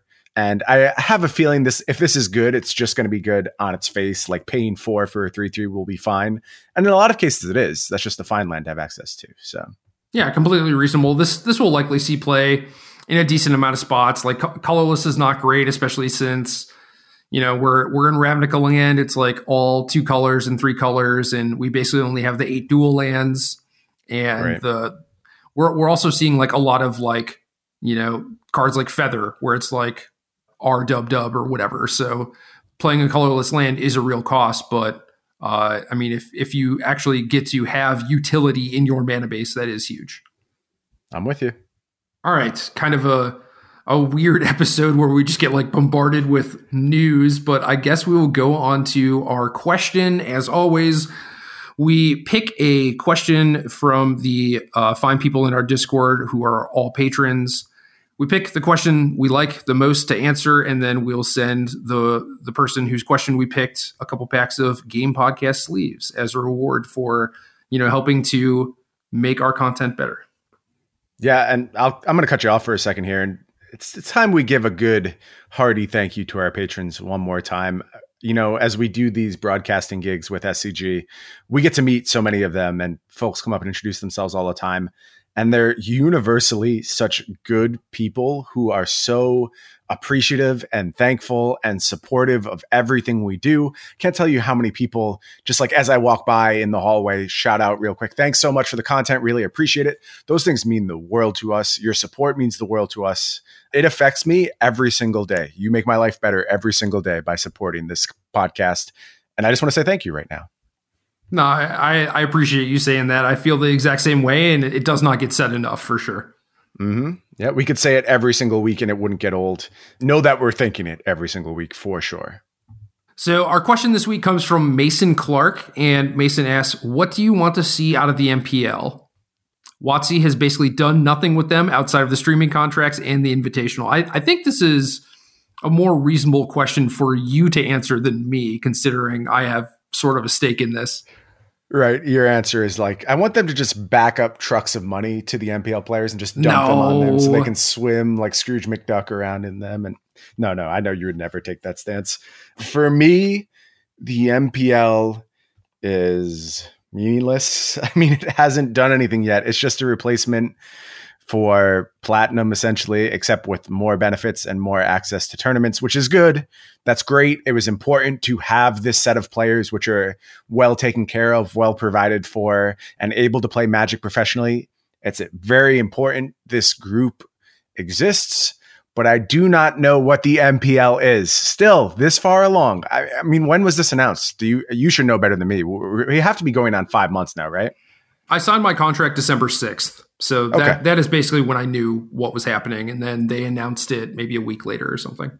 Okay, 5 months. We have now had the MPL in existence. And we don't know what the league part of Magic Pro League is. We have no information, no specificity. I don't know if you have something you're not able to talk about, Jerry, but all I know is that me, as a interested viewer, all I know is that these MPL are a group of identified players. I don't know what they're going to be doing besides playing every tournament. And how is that possible? How is there nothing said? If there was no plans in place to use this Magic Pro League, don't announce it. Just sit on it for a little while. Or don't call it a Magic Pro League. Call it some kind of analog to Platinum Professionals, and don't make it sound like there's some additional play component that's going to be coming from it. We don't know how to access the MPL. We don't know if you are kicked out of the MPL after a certain length of time. We know nothing. So what I would like to see is clarity. I don't think that's too much to ask. I think that's a very reasonable request. Now, 5 months along in the process, I want to know all the rules of the MPL. I want to know exactly what they're doing. Otherwise, this is just another pro players club. It's a good one. I don't want to sound like I hate the idea of the MPL. It's still very much a step forward for Magic as a profession, but you got to give me some details at some point, and it's certainly long enough at this stage. Right. So what would you like to see them do? I think that if the name MPL, Magic Pro League, sets an expectation that these players will be routinely competing against each other with some way to either solidify their status in the MPL or maybe lose their status in the MPL. Is there a league or is there not a league? I wouldn't mind a weekly arena series where these players participate against each other and these matches are commentated over. And it's basically like a weekly broadcast. And it doesn't have to feature every match. Maybe it only features a certain match or the best match of the week, something like that. But some look into the MPL that occurs on a regular basis, and then let me know what those players are playing for. And I think that's fine. Otherwise, just call it a pro players club. You didn't have to change the name if it's just a set of benefits. But even if it's a set of benefits, I still think it's reasonable to ask that you tell us how you can achieve those set of benefits. Yeah, and I agree with everything that you're saying. And I mean, we had the boot camp back in January and we talked about this a little bit. And I think that they intended for it to kick off in like February or March or whatever. And that is one of the things that's actually in our contract, is that we have to play like weekly league matches. And they talked about how to best actually accomplish that and what the stakes would be, because if it's just, exhibition matches of like me against BBD or whatever, like, are people actually going to watch that? Like we could just stream that, Right. Obviously production value matters a lot, but like it's the stakes for sure. And, there are like these new mythic points, right? Which in theory is supposed to determine your standing in the MPL. And if you go to like mtgesports.com, it will show you what the ranking of players in the MPL currently is based on how many mythic points they have or whatever. But I'm kind of in the dark just as much as you are, as far as like, what does that actually mean for me? Like, how can I ensure that I am in the MPL again next year if, that's something I'm interested in doing or whatever? And it's like, I don't know. And realistically, they don't know either. And I'm sure as soon as they figure it out, like, they'll let you know, or at least let me know. Because, I presumably have to be somewhere playing matches of Magic or whatever. But right. I don't know. Aside from all that stuff, I do think that they have done a good job of like actually branding it as this is a very specific portion of our pro players. And they've done a lot of stuff like send Brad Nelson and Shahar to like the Toy Fair or whatever in New York, and doing promotional things like that. And I think that is a good way to actually like utilize the people that you have on your payroll as influencers and stuff like that. So totally agree. That stuff is cool to me. And I am actually happy with the amount that sort of thing was actually happening.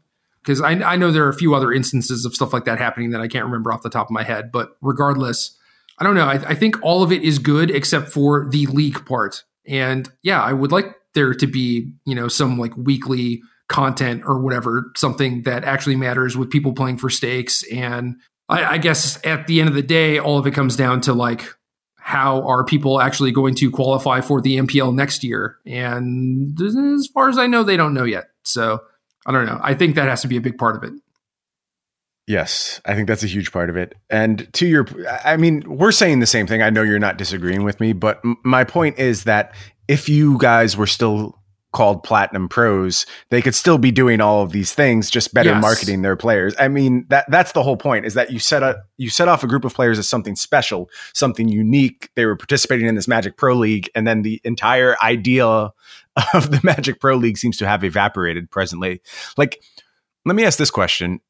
How do you feel about all of this right now? Like, you as someone who's participating in it, who's in the moment living the MPL, is it disappointing to you that you don't have this sense of clarity? Or are you just grateful that you've been given this opportunity? And does it feel like a little bit, I don't want to say unfair, does it feel like there's pressure on you to kind of accept what you've been given?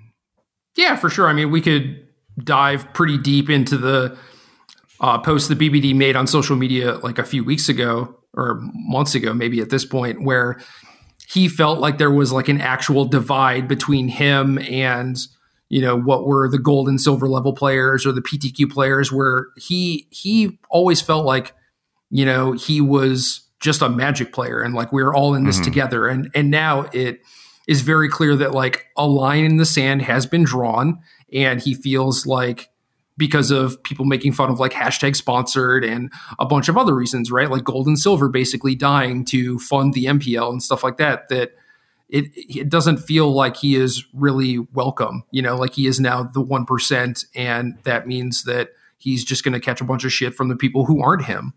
And that sucks. And I would like to see a system exist where that sort of thing doesn't happen. And I did not take the streaming / influencer contract, so I'm not doing the hashtag sponsored thing. So like, I'm not catching a lot of flack from that. And I'm still like going to these tournaments and doing like the commentary stuff for the SCG tour. And we do the podcast and stuff. So like people are always coming up and talking to us about that sort of stuff. Like it's a reason for people to actually come up and engage with us in ways that were normal before the MPL. Right. Whereas maybe BPD has a stream or whatever, but for the most part, it feels like he is very much walled off. And I think a lot of other people feel that way too. And that just sucks. I don't think that was supposed to be the end result to all this, right? Right. And you feel for BBD too, because obviously someone who loves Magic so much and loves interacting with people, you don't want to be pushed aside like that. It's a truly unfortunate, but maybe like somewhat natural result of these distinctions. And you have to wonder if there's a way to achieve the same goals without making it feel so separate. I mean, what do you think the odds are that there's an MPL next year? Pretty high, I think. You think they're high? Yeah, I think it's very high. Even with no clarity and no statement on how to get there, still we're 5 months into it. I mean, I don't know when your contract is up, but I'm assuming if you signed it back in December, it would be up in December probably. So we're looking at a period that's about 7-8 months away now. Right. And nobody knows how anyone's going to get there. Well, the way I kind of think about it is that this has probably been in the works for at least 6 months, probably more. And they're still figuring things out as they go. And obviously, like the Mythic Invitational was like a pretty big part of it. And now it seems like esports stuff is a go, and that probably reflects positively on the MPL and its existence. So I think like this year might just be figuring stuff out. And then if we get to the point at the end of the year where it's like, oh, they finally figured it out, obviously they're just going to run it back next year. You know, it's like you don't waste like 12 months of everyone's bandwidth and then just like scrap it because they're not going to have a better system, right? They've been focusing all their time on trying to figure out how to make the MPL work. So I think it's like it's over 90 that it's going to exist again next year in some form. Okay. I don't want to come off overly negative. I think so much of this new era of Magic has been successful. You know, we were just here last week basically showering praise on the efforts to make the Mythic Invitational happen. And I'm not taking any of that away. I just think we can't pretend it's all rosy, right? That's an unfair picture of what's going on. There's a lot of people who don't understand their place in Magic presently. And there's a lot of people who want a path forward. And I don't want to ignore that viewpoint either. I think all of these people have valid claims. There's valid reasons to be excited. There's valid reasons to be all in on the future of Magic as an esport. But there's also still this lingering kind of malaise from the transition. And as we fill that out, I mean, that's what I really need from the MPL right now is just some more clarity, some steps to move this forward, to understand what's happening. And it would be good if there were like check-ins, just because there's been radio silence for so long. And I understand, you know, I think for a long time, Wizards was more inclined to check in. And then they started getting beat up for that because there was the announcements of the announcements. And then I think the new response has kind of been like, okay, if we don't have everything clear, we're just going to sit back for a while. And that's also frustrating. So somewhere in the middle would be nice, like no communication, overly communicating. There's got to be a sweet spot. And I don't think we've hit it quite yet. But it would be nice to just get a little check-in and be like, we're going to lay out the path to the MPL this month. And then we're going to let you know how to become a gold pro in this month. And we're going to have our replacement for that kind of lower level of pro play in this month. And just some kind of roadmap. I mean, road mapping is a big thing in this world, right? Like you lay out the paths to these kind of change. And I don't feel like we really have a clear roadmap forward. That's my main point of frustration. I agree, but I also think that there's just a different way to do it where even if you're not like, okay, you know, May is going to be when we announce this, June is going to be when we announce this, you could just be like, hey, these are the things that we know are problems. These are how we are trying to solve them. And this is like ideally what we would like to have happen. Like right now, I think that there's still a lot of just overall negativity with the gold and silver players because they don't really have a roadmap and they don't know if they're supposed to be like grinding pro tours or like trying to get mythic points or whatever. Like no one knows what they're supposed to be doing. Before it was like, okay, I go to a PPTQ, I win that. I go to an RPTQ, I win that. I go to a PT, I win that. I get to play in Worlds, I'm Platinum, whatever. And now it's just like, how do I proceed? What am I supposed to be doing? Am I supposed to be like grinding these tournaments or am I supposed to quit? And that sort of thing sucks. But even if they're just like, yes, keep playing pro tours, we're going to make it so pro points are still relevant or whatever, like that would be fine with me. And maybe legally, like you can't really take that amount of hardline stance or whatever. But I do think that you could still just be like, ideally in a perfect world, like this is what we would want to happen, but it's not, you know, binding us in any way, shape, or form. We can go back on this, you know, and I think that would be completely fine. Sure, that's one approach, legally safe approach. We'll see what happens in the coming months. Again, don't want to get bogged down in negativity. We're moving to a good place. And even if the road there is bumpy, I'm convinced the final destination will be worthwhile and a net positive for Magic. Yeah, and you got to look at it like the final destination might take a ways to get to, but in the meantime, there are going to be tournaments like the Mythic Invitational that are a pretty big hit. And that's even with, me kind of getting screwed in round one and with the format being pretty bad and all of this stuff, right? Like there's a lot of bumps along the way, but the people at Wizards are still like very smart, very capable of putting on like a good show and a good product and stuff like that. So yeah, it's not perfect. Like we're not there. And I think things have been kind of rocky for like the last 5 years or so when basically like when big PTQs had to end, Right. Like since then, they've just been trying to scramble to like figure out what they should actually be doing and what the system should look like. And I do think we'll get there eventually, but like, right now things are pretty bad. And I certainly feel for a lot of my contemporaries and peers and everything where they don't know what they're supposed to be doing. And I kind of feel that way too, because I don't know what it's going to take to be in the MPL next year. I have no idea. Right. Well, I guess the one benefit is we get to see a lot of the players who would otherwise be chasing pro status over on the SCG tour. And we've been rewarded with some good Magic over there. People like Edgar who have kind of committed to that tour, who is also a gold pro and qualified for every PT, but is like, I need some kind of thing to chase. I may as well go to this SCG thing. And it's worked out for us with some good high quality Magic. So always a silver lining, right? Yeah, for sure. I mean, obviously thankful that Star City is there to like offer this grassroots tournament series to people who may not want to travel a bunch to Grand Prix or whatever, but happen to live on the East Coast or whatever. Like, I think that is very, very cool. And I certainly took advantage of it in like the early 2010 era type stuff. So, right.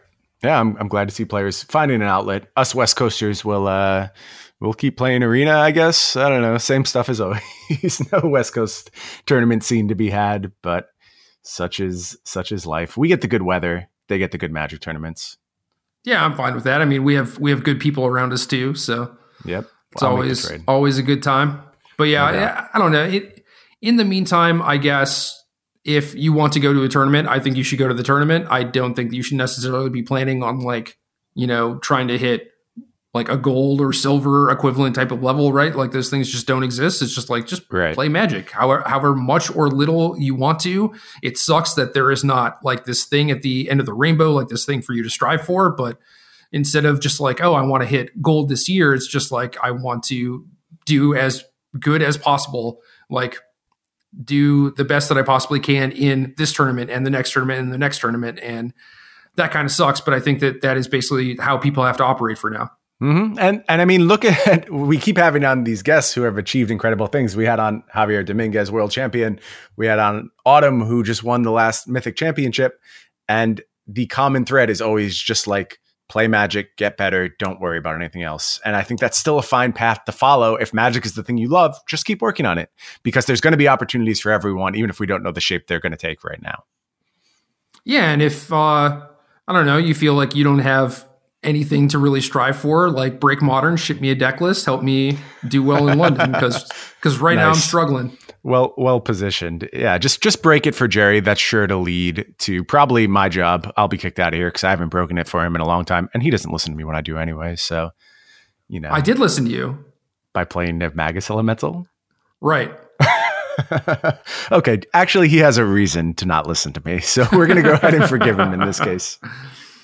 But no, whenever I solicit people for deck lists or whatever, no one ever gives it to me, and like sometimes there are people who end up breaking it and I'm just like, yo, what the hell? Like, why didn't you loop me in? And they're just like, I just didn't think of it or whatever. So that, like, I try and put the feelers out, No, good idea. You've made a clear statement. You are looking for deck lists. Send Jerry deck lists, blow up his Twitter feed with your hottest Modern ideas. Make sure he gets a nice result coming up in London.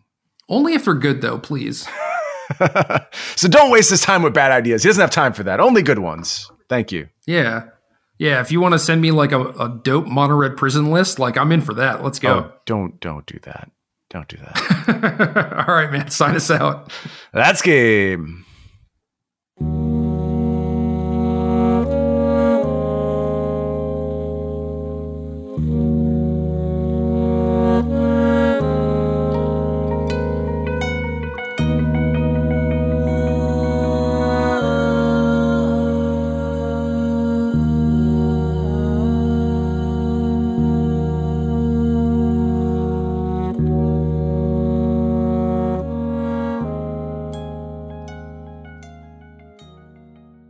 Good luck.